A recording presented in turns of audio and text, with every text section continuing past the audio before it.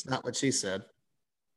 Welcome into the Big City Sports Podcast. We have another episode coming up. Today it's going to be shorter. Next week, stay tuned because we're breaking out a big NFL preview. But today, the Yankees are smoking hot. There's some news to get to before we get into that. Henrik Lundqvist, longtime goaltender of the New York Rangers, has announced his retirement.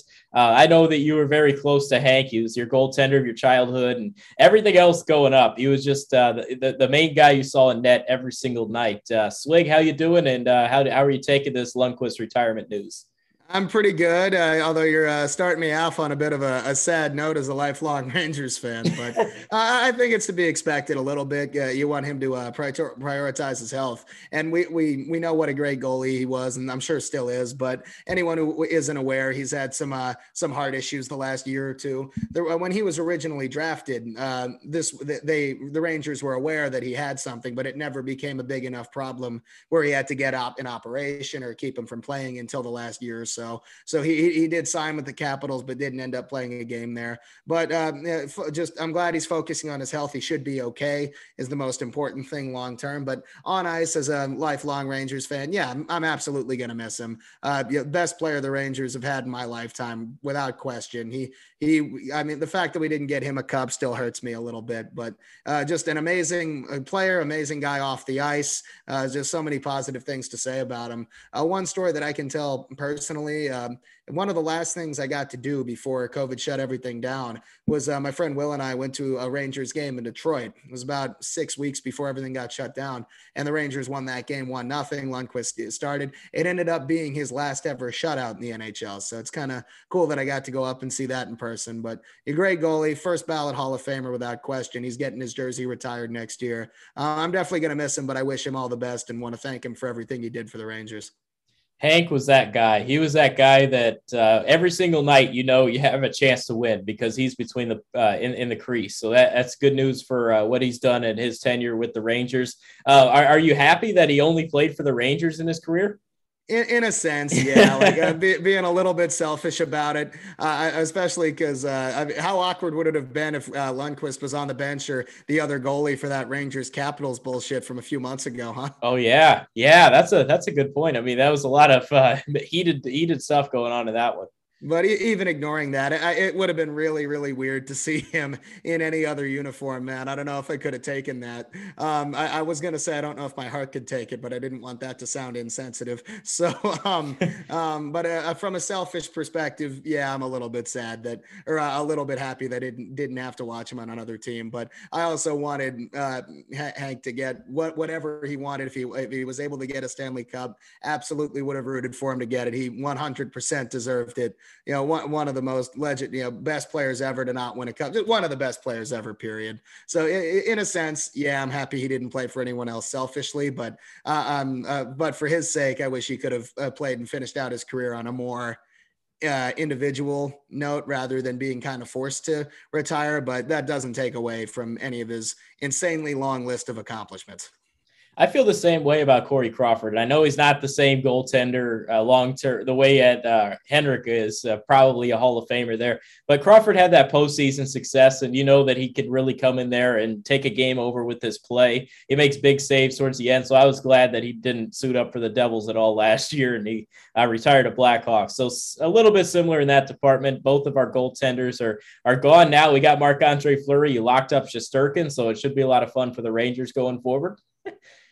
It's a new era, I'll tell you that much. We discussed the extension either last week or the week before. Can't remember which. So, and as a Rangers fan, we knew that he was going to be gone, whether it was for another team or retiring one way or the other. Because when Shesterkin first came over, there were 3 goalies, and it became clear that Lundqvist was going to end up being the odd man out. It would have been pretty awkward to have him either in the bench or in the press box for a year. So, yeah, looking to the future now, hoping for the best, but also a little sad to reflect on an amazing era that didn't end up getting him a championship, unfortunately.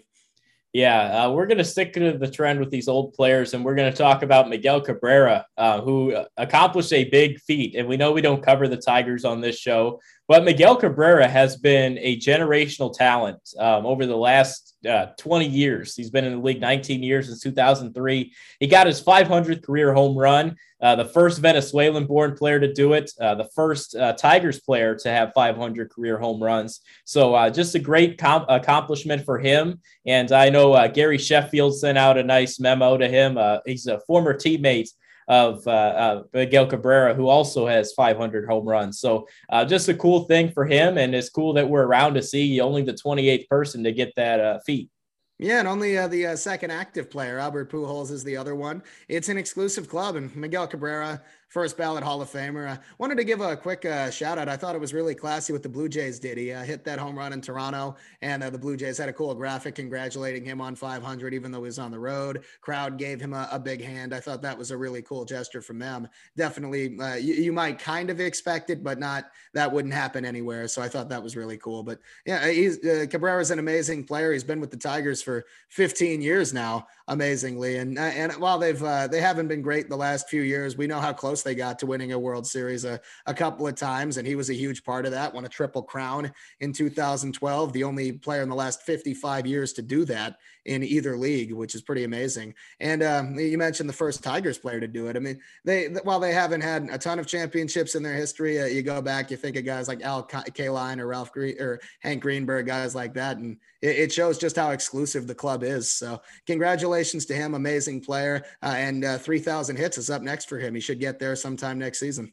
Yeah, maybe he can get it this year. He's 45 off. He's going to have to turn it up. He said back in February that, hey, I'm going to try to get 500 home runs and 3,000 hits this year. So he's out for it. Maybe it happens in the last weekend of the season in Chicago. That'd be pretty cool to see if he can get that done. I might actually go up for that one if there's anything close for it. But that's basically it on the news department. But let's get into the Yankees. So the Yankees are smoking hot. They're playing an Atlanta Braves team. We talked last week, smoking hot. Something had to give. The Yankees rolled in nine-game win streak. I believe Atlanta was upwards of 9 as well. And something had to give. And it was Atlanta that fell to the feet of the New York Yankees, who have now won 10 in a row. Yeah, and I hope that the winning streak is still active by the time this episode drops. We usually we record these on Wednesday nights now, but this one we're doing Monday night right after the game because we have some scheduling conflicts this week. So the Yankees have one more game against Atlanta before this episode drops. So hopefully it'll be 11 then. But either way, it's definitely been a lot more fun with the Yankees the last 2 weeks or so than it was for most of the season before that.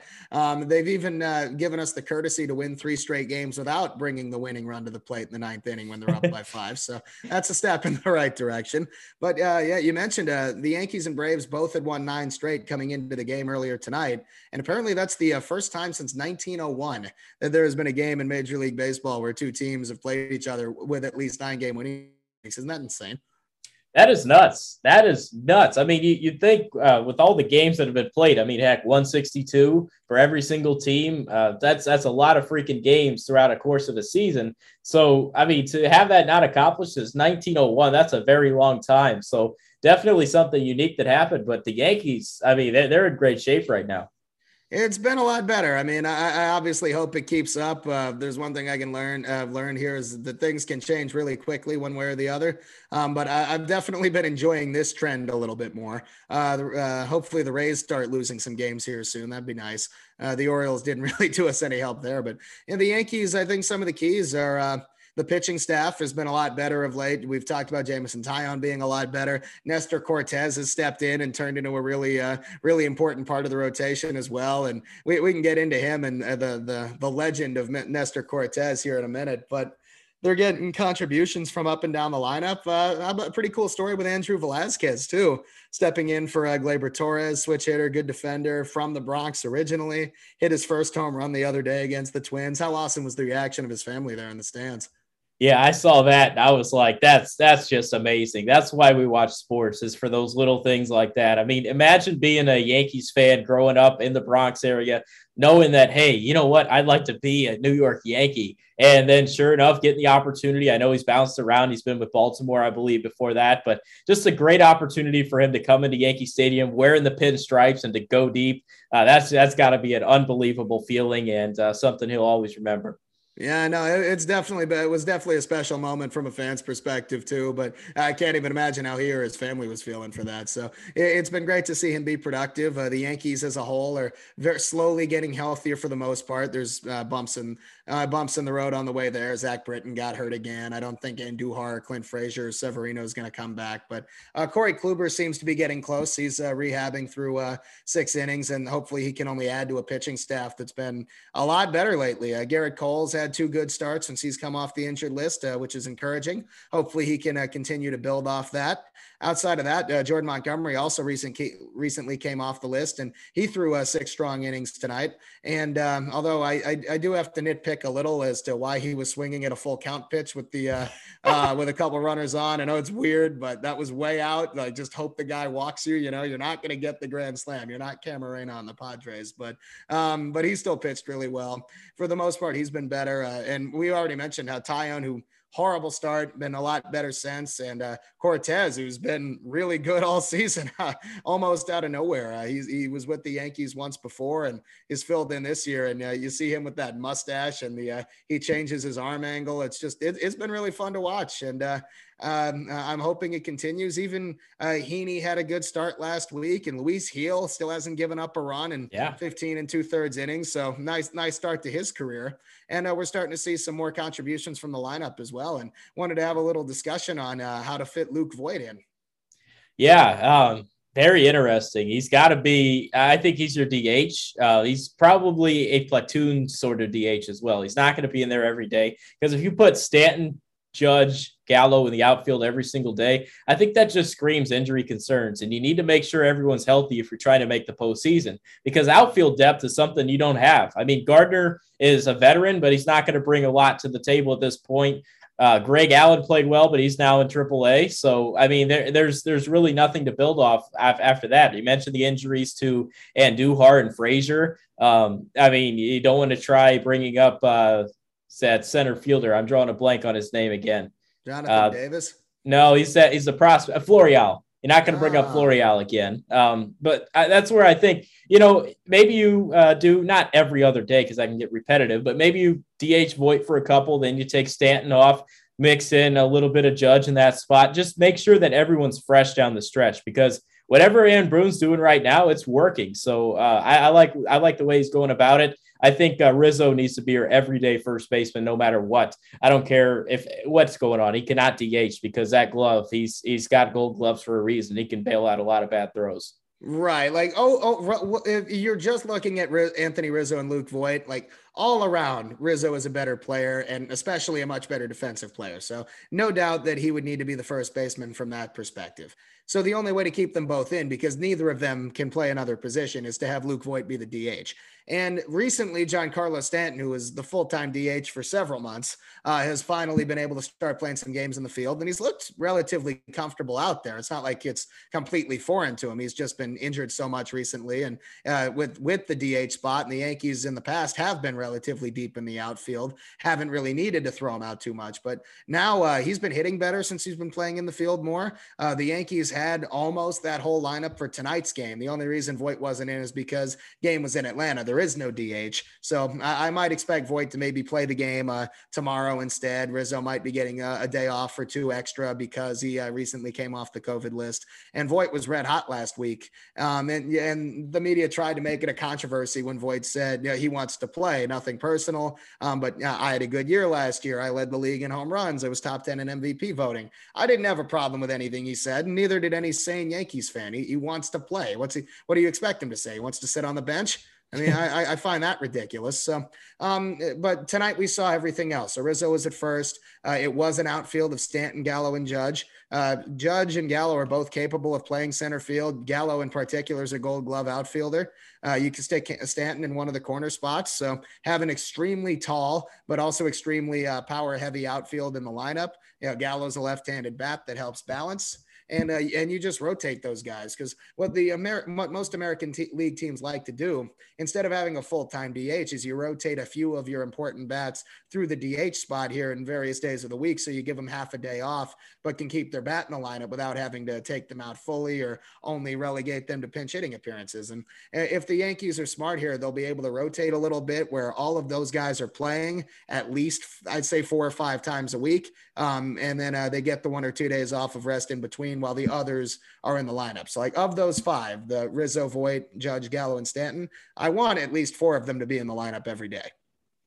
Let me ask you this question, because I know it's been a few years since we've seen this, but I just want to get your opinion on it. Now, looking at the shortstop position, Gleyber Torres is hurt. We mentioned Velasquez, Wade's been okay. I mean, that's really your only little area. Do you potentially see a spot where Giovanni Urshela moves over to shortstop and Joey Gallo plays a little bit of third? I definitely don't see Gallo playing third at this point. No, I really don't, because that would mean Brett Gardner starting in the outfield again. And I'm sure I think that the Yankees would rather have the 3 bigger bats, and Judge and Gallo in particular are not defensive liabilities. And I don't think Stanton's a liability either. I think he's an average defender who should be fine now that he's starting to get reacclimated to it. He played right field regularly in Miami. This isn't foreign to him. It's just hoping you don't do it too much where he does get injured. If he's only playing the field 3 or 4 times a week for now until the playoffs start, if the Yankees get that far, I'm totally on board with that. He had a big game earlier tonight, had 3 of the 5 RBIs. He's been hitting better. We all know he's streaky, but he did say that he doesn't like to be the full-time DH. He thinks he seemed to be in a better rhythm at the plate when he's playing the field at least sometimes. I don't see Gallo playing third. I think Urshela, I think the Yankees envision that Urshela and Torres come back and they play third and short respectively. I do definitely have some defensive concerns there with Gleyber Torres at short, but the Death Star lineup in that scenario, if they have all these guys healthy, would be Rizzo at first, LeMahieu at second, with Torres and Urshela back to complete the infield. Gary Sanchez is back behind the plate. He had a big hit tonight. You have Stanton, Gallo, and Judge for the world's tallest outfield, and then Luke Voit DHing. So theoretically, that would be a difficult lineup to navigate where all 9 guys are capable of hitting home runs. Hopefully it gets that far. Hopefully all these guys stay healthy. But I think the Yankees really value Gallo's defense in the outfield. So I don't think they want to try to push him at third base or put him in a corner. I think it'd be fitting a square peg into a round hole. Yeah. Let's look at the standings just a little bit here. They're 4 games back of first place, which is honestly surprising to say after this crazy win streak that's taken place. Tampa Bay still has a 4-game lead in the AL East, but you look at the wild card, they're 2.5 up, sitting there with Boston on their tails.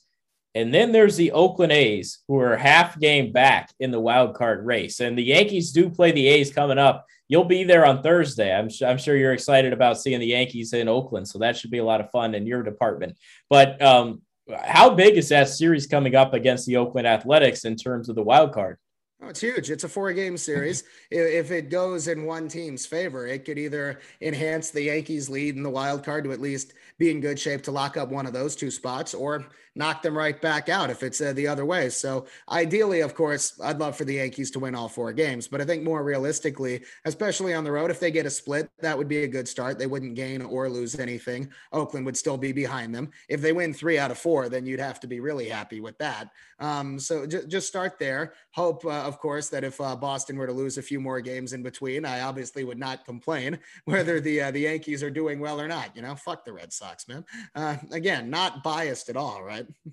Yeah, not biased at all. I mean, I think you just truly just hate the Red Sox, and no bias in that department. I mean, who doesn't love the Red Sox? Who doesn't hate the Red Sox is the real question when you're looking at the bastards up north and the East Coast. But yeah, I'm glad we're on the same page here. But but yeah, it's definitely a huge series for the wild card. Oakland, I know they've been struggling a little bit lately as well. The Yankees were able to get a little bit of help from the White Sox, who took 2 out of 3 from Oakland, and then took 1 out of 3 from the Rays, which is better than the 0 of 4 that the Orioles took. But It's a huge series. If the Yankees were to lose 3 out of 4, or all 4 in that series, they'd be right back either tied with Oakland or maybe even behind Oakland. So it could change very quickly.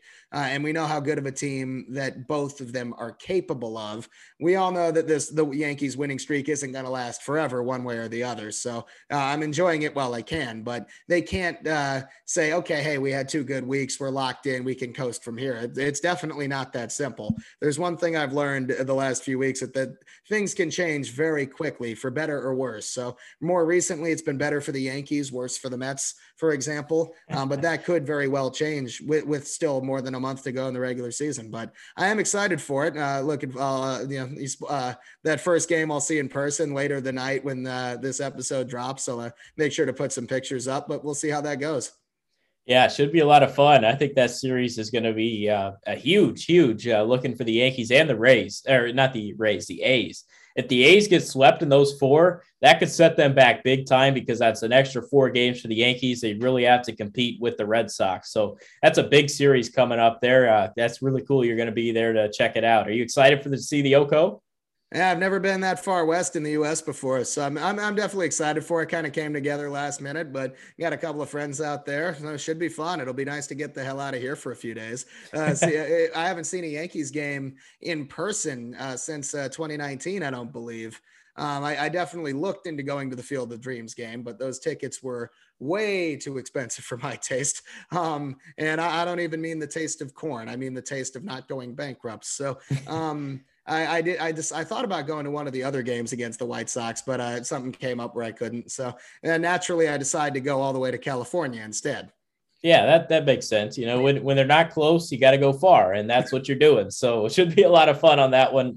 Wish you the best of safe travels there. Should be a lot of fun. As for the other teams, we're not getting into them because they suck at baseball. The White Sox don't. They get a pass. They haven't done anything that's changed. The Cubs suck at baseball. The Mets suck at baseball. And that's it.